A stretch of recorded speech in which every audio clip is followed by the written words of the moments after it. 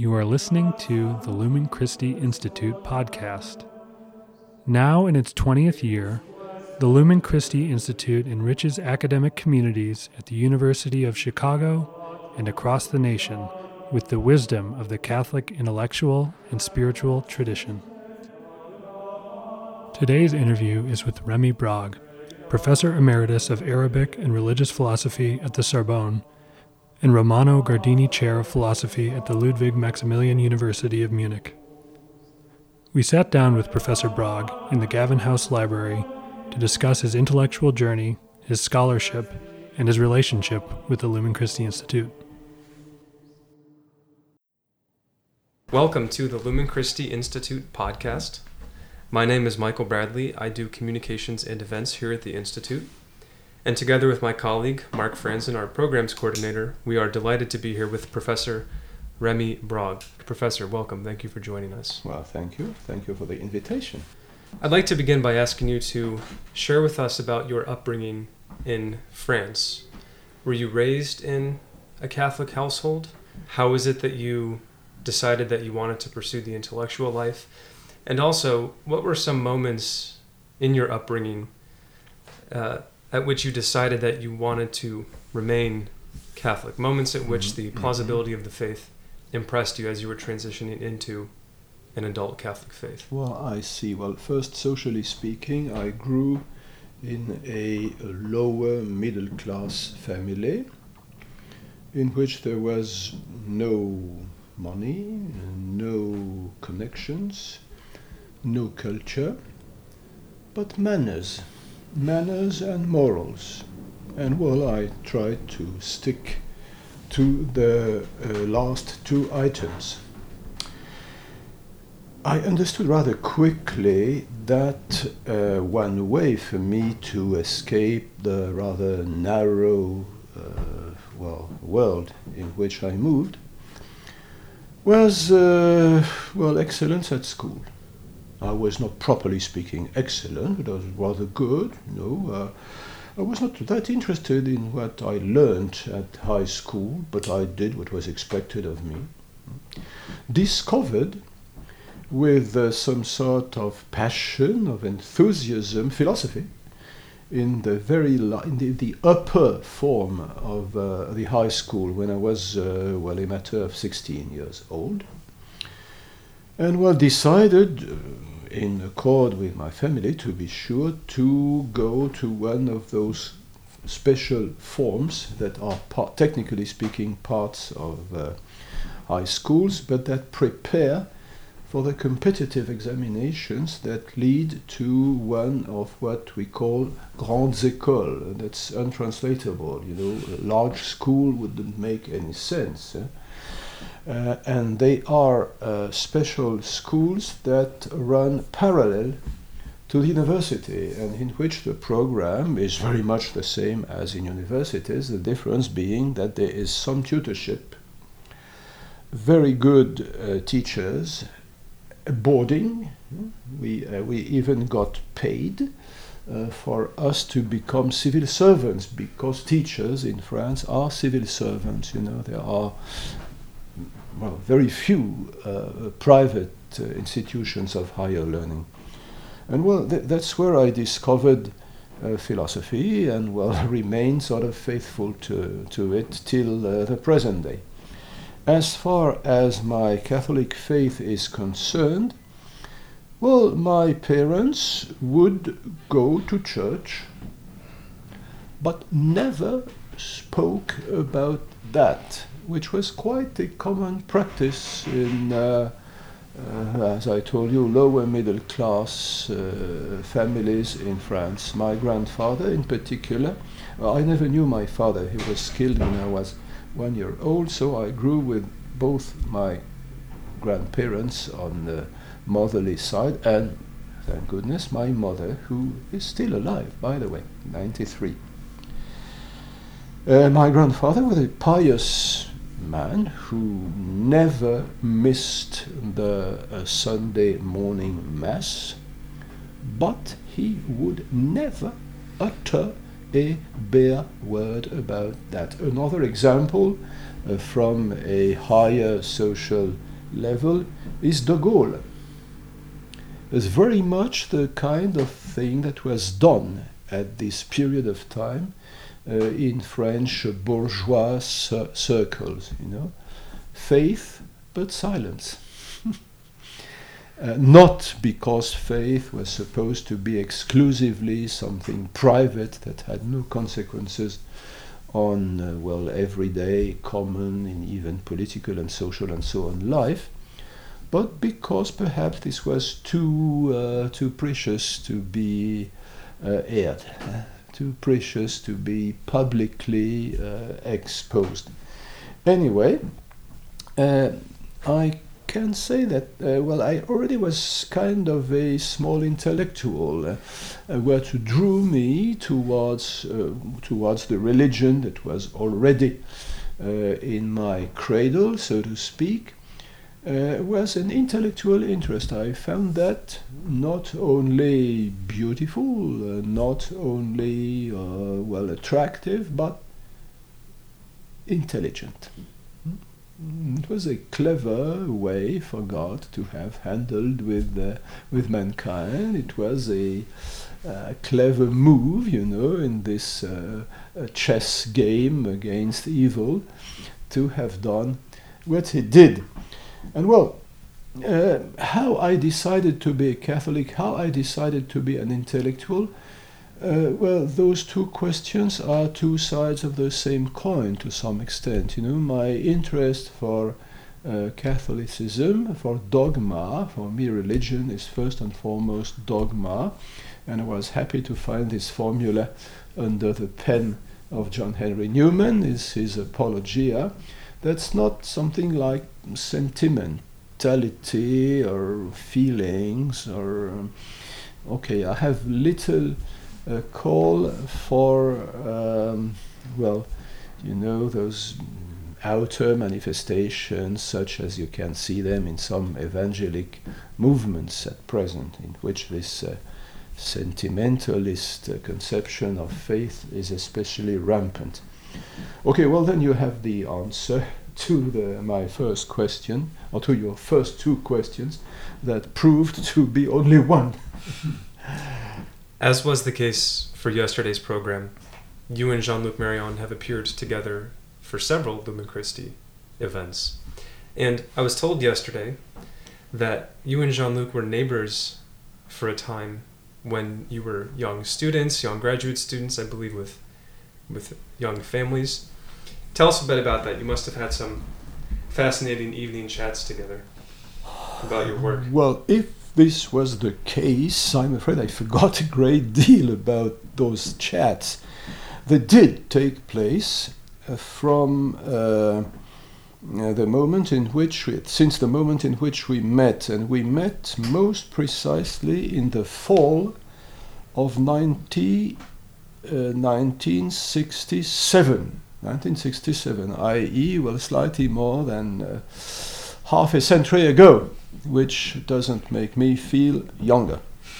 In any case, Jean-Luc had an upbringing in a deeply Catholic and committed family, and he had read a great deal of authors whom I had only vaguely read, and Pascal, Kierkegaard was the Danish philosopher, cum theologian, was rather important for him at this point of time.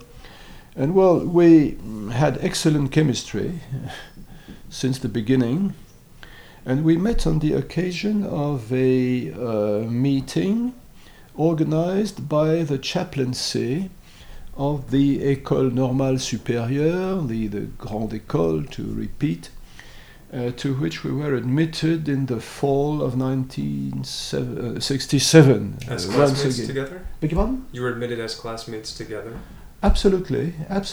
We belonged to the same team. The word of art is promotion, but this wouldn't make any sense in English, I'm afraid. And we were in the same boarding house, for this school included boarding. And we had, in fact, some very interesting conversations. I was quickly fascinated by the sharpness of his mind. And well, I think he liked my humor. That's what brought us together. That was decisive for a still more important encounter when he invited me to watch a movie to which he had invited a female friend of him, to whom he had said, well, I've brought a pal of mine, he has a very special kind of humor.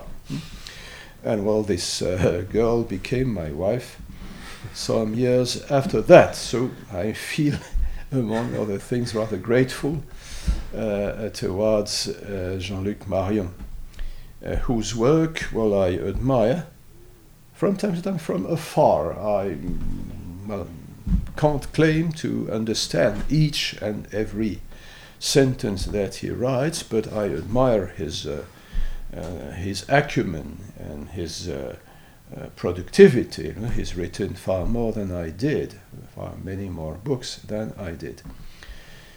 And well, chats, well, as I told you, the content was mainly literary and philosophical and theological in nature. We were not much interested in politics. That was not our hood.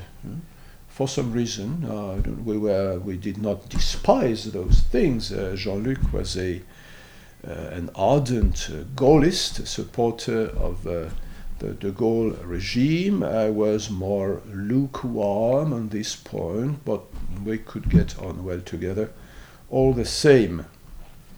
Since you were classmates together, I have to ask, who got better marks in school? My goodness! Wow! Well, the question is not totally fair because we, were not sort of graded in the same way. You know, the educational system at the École Normale was not exactly the same. Well, the only thing I can say, the thing in which a ranking was there, is the competitive exam for us to enter the school. They used to take a matter of 40 young male people. The school was not yet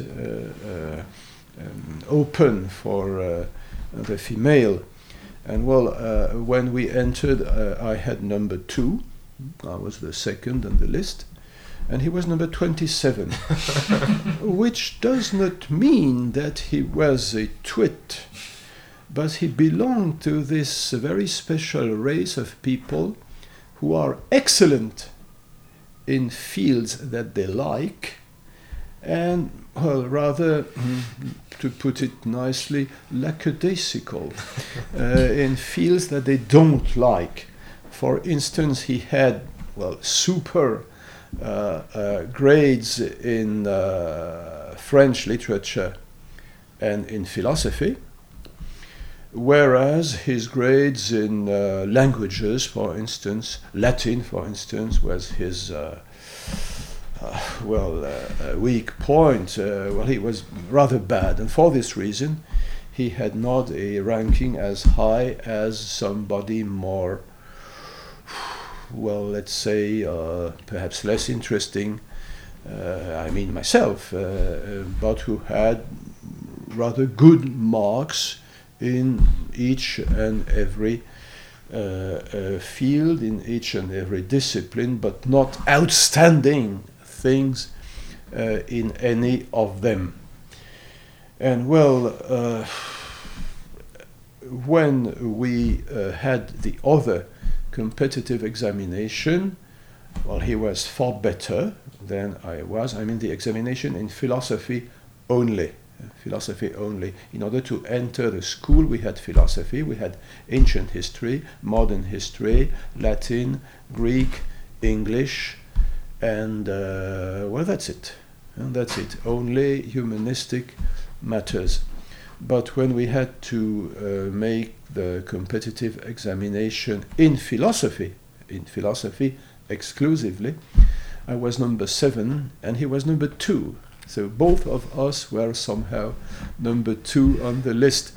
And well, let me add a rider to this ranking. The number 1 in this examination never let anybody hear of him. He had a totally obscure career as a teacher of philosophy, if my memory serves me right, in Corsica. So he never wrote anything, and well, the real genius of the group was, of course, Jean-Luc Marion, who was only number 2, and this means that the criteria according to which we are judged in those examinations are not always equal to the real quality of people. There's another example, the famous philosopher Bergson, Henri Bergson, we pronounce it that way, Bergson, although he was born to English parents, Bergson, and English parents who chose to live in Britain, in London, whereas Bergson chose the French citizenship and studied precisely at l'École Normale.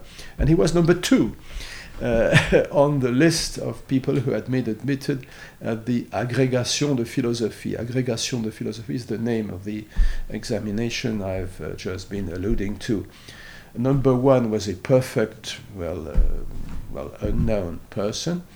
Number 2 was famous philosopher Bergson, and number 3 was the famous politician Jaurès, Jean Jaurès, who had a name in the story of French socialism, and who was killed at the beginning of the war, not in action, but because he stood for peace at all costs, and he was shot by a jingoist of sorts who absolutely wanted to fight the Germans. And as a consequence, by the way, this jingoist spent the whole war in jail and did not hear the sound of a rifle. Okay, that's the way things are. Fast forward nearly 50 years after your matriculation to the school with Jean-Luc, and you're lecturing here at the Lumen Christi Institute. How did you first become connected to the Institute? Was it through Thomas Levergood, the executive director? Well, that's very simple. I heard of Lumen Christi through the mediation of Thomas Levergood, who has among other qualities, the qualities of a fundraiser, an advertiser, and a talent scout. And I got in touch with Thomas Levergood through the mediation of Jean-Luc Marion, who had been teaching in this University of Chicago for almost 20 years already. He must have begun in 94, something like that, around 94. And on this point, my answer must be simple, because reality was extremely simple.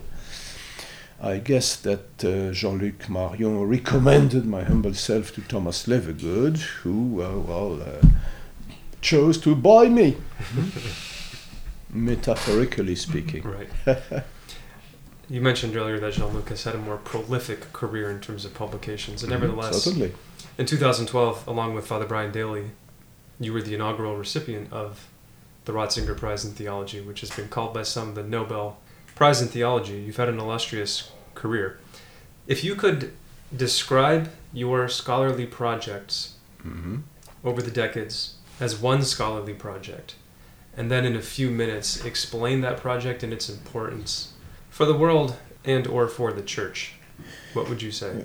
Well, first of all, this thing about the Nobel Prize was the invention of, I don't know what kind of journalist who simply wanted to make a headline. It's nothing to do with that. Anyway, And this was quite a surprise, when I received that. I was in Croatia taking part in a summer course in Zadar, and heard of that, or saw that, to be precise, on the internet. Well, I hadn't been kept abreast, and really wondered whether this was not an error. I'm still thinking this was an error of sorts. Well, anyway, of course, I accepted the prize with pride and high satisfaction. Although I do not understand myself as being a theologian, I'm a philosopher, true blue philosopher, and not at all a theologian, although I have, of course, as a believer, as a believer and as an intellectual, interest for theology.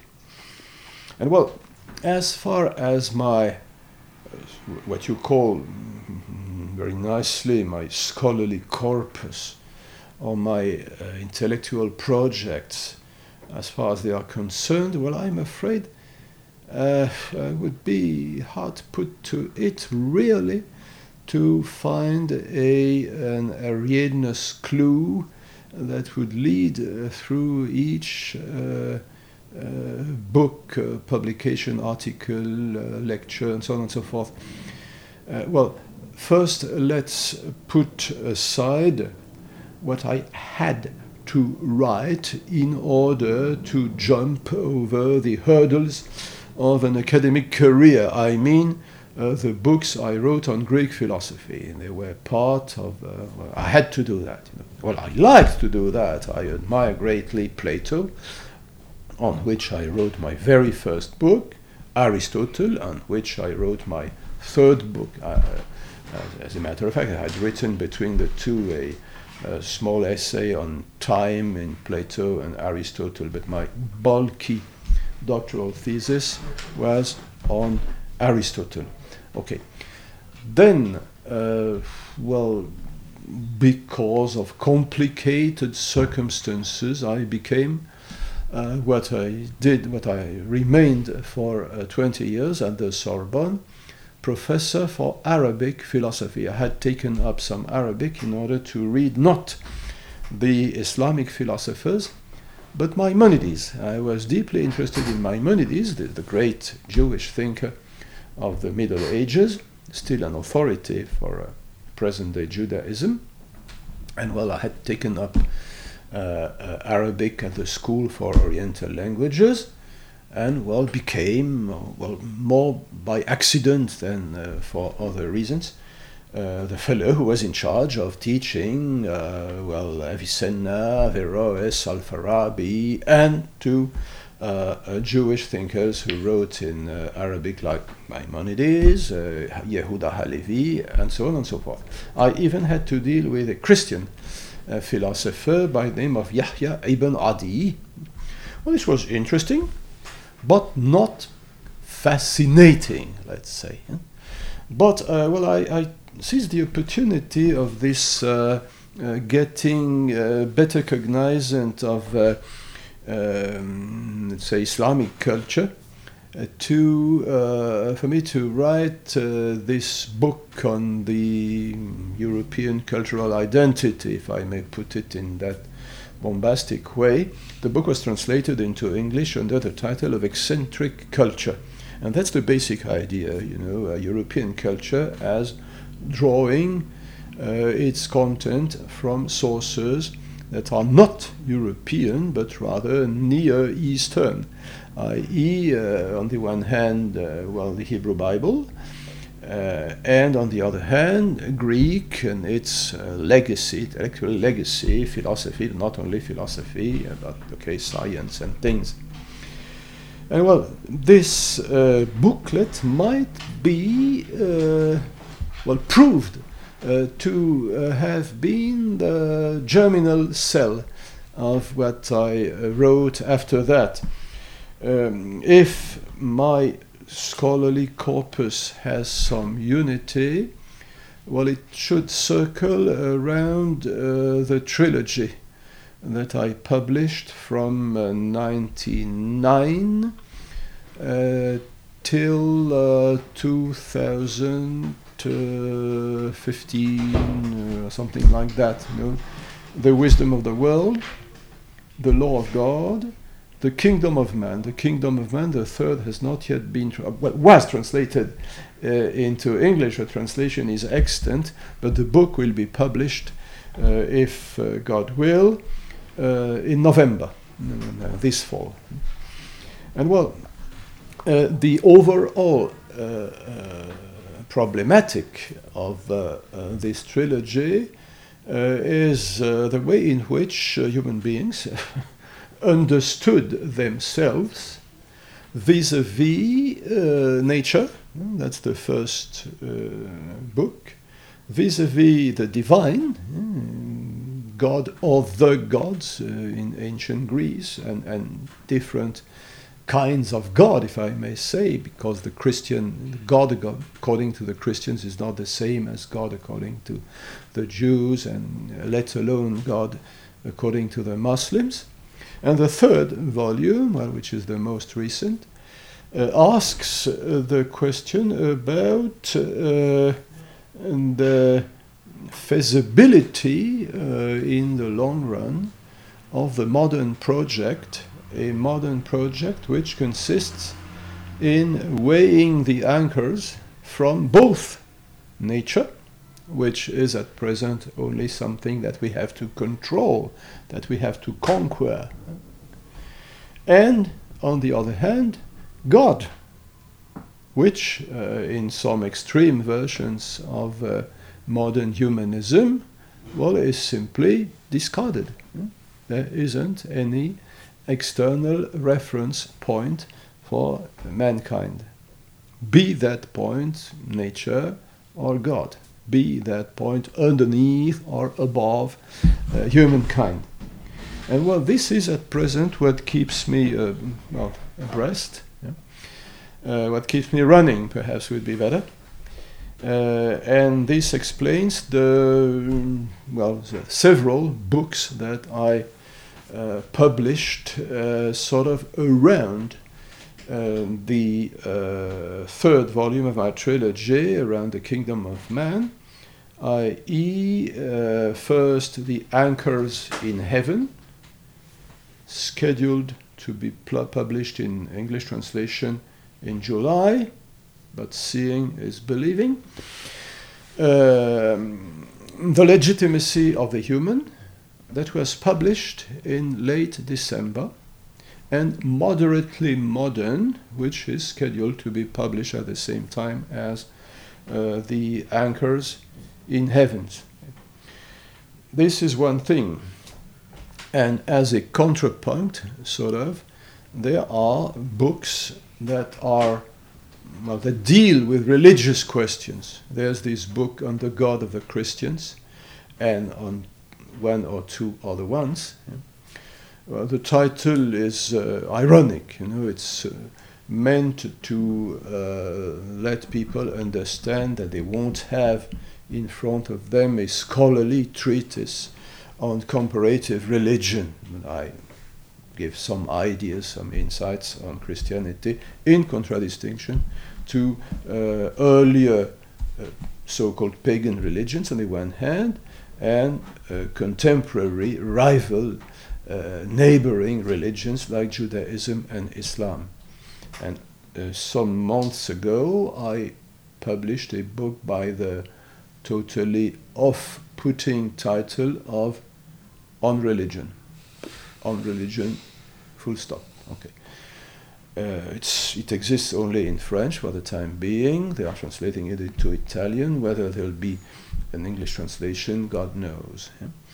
And I plan to write a book especially devoted to Islam, for I was given the opportunity, thanks to my activity as a professor of Arabic philosophy, to, learn 2 or 3 things about Islam, although I could hardly claim to be an Islamologist. That's a field in itself. Okay, but I have some more knowledge on Islam than the average man in the Clapham omnibus, as the British idiom has it.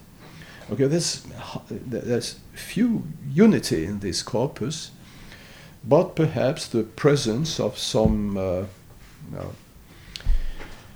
nagging questions about what man is, what man has to do, what he is and what he or she, if you prefer, what he or she is or has to do in his or her relationship with what is not human, i.e. nature, God, and things.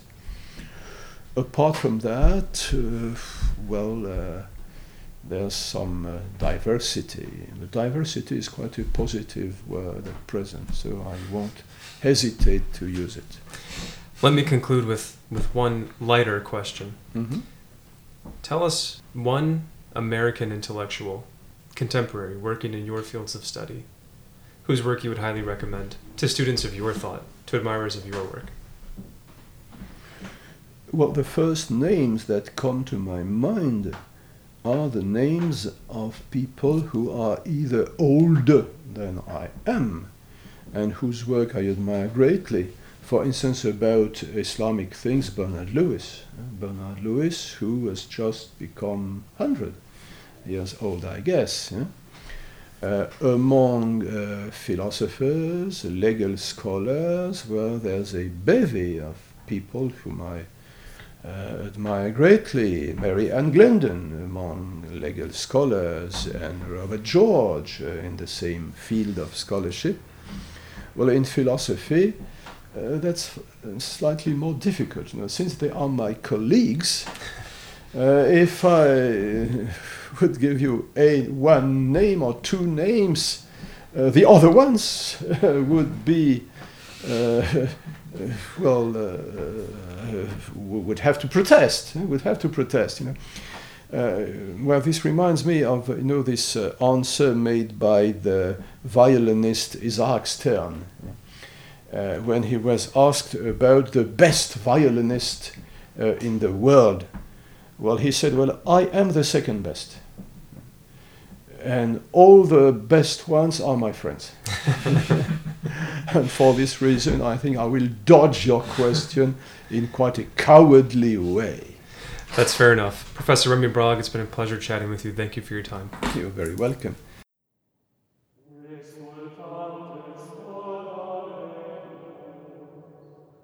Thank you for listening to the Lumen Christi Institute podcast.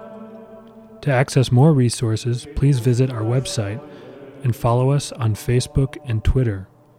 The music for this episode, Sequence for St. Hilarion, is recorded by the Lumen Christi Institute Artists in Residence, Scola Antiqua of Chicago, on their CD, West Meets East, Sacred Music from the Torino Codex.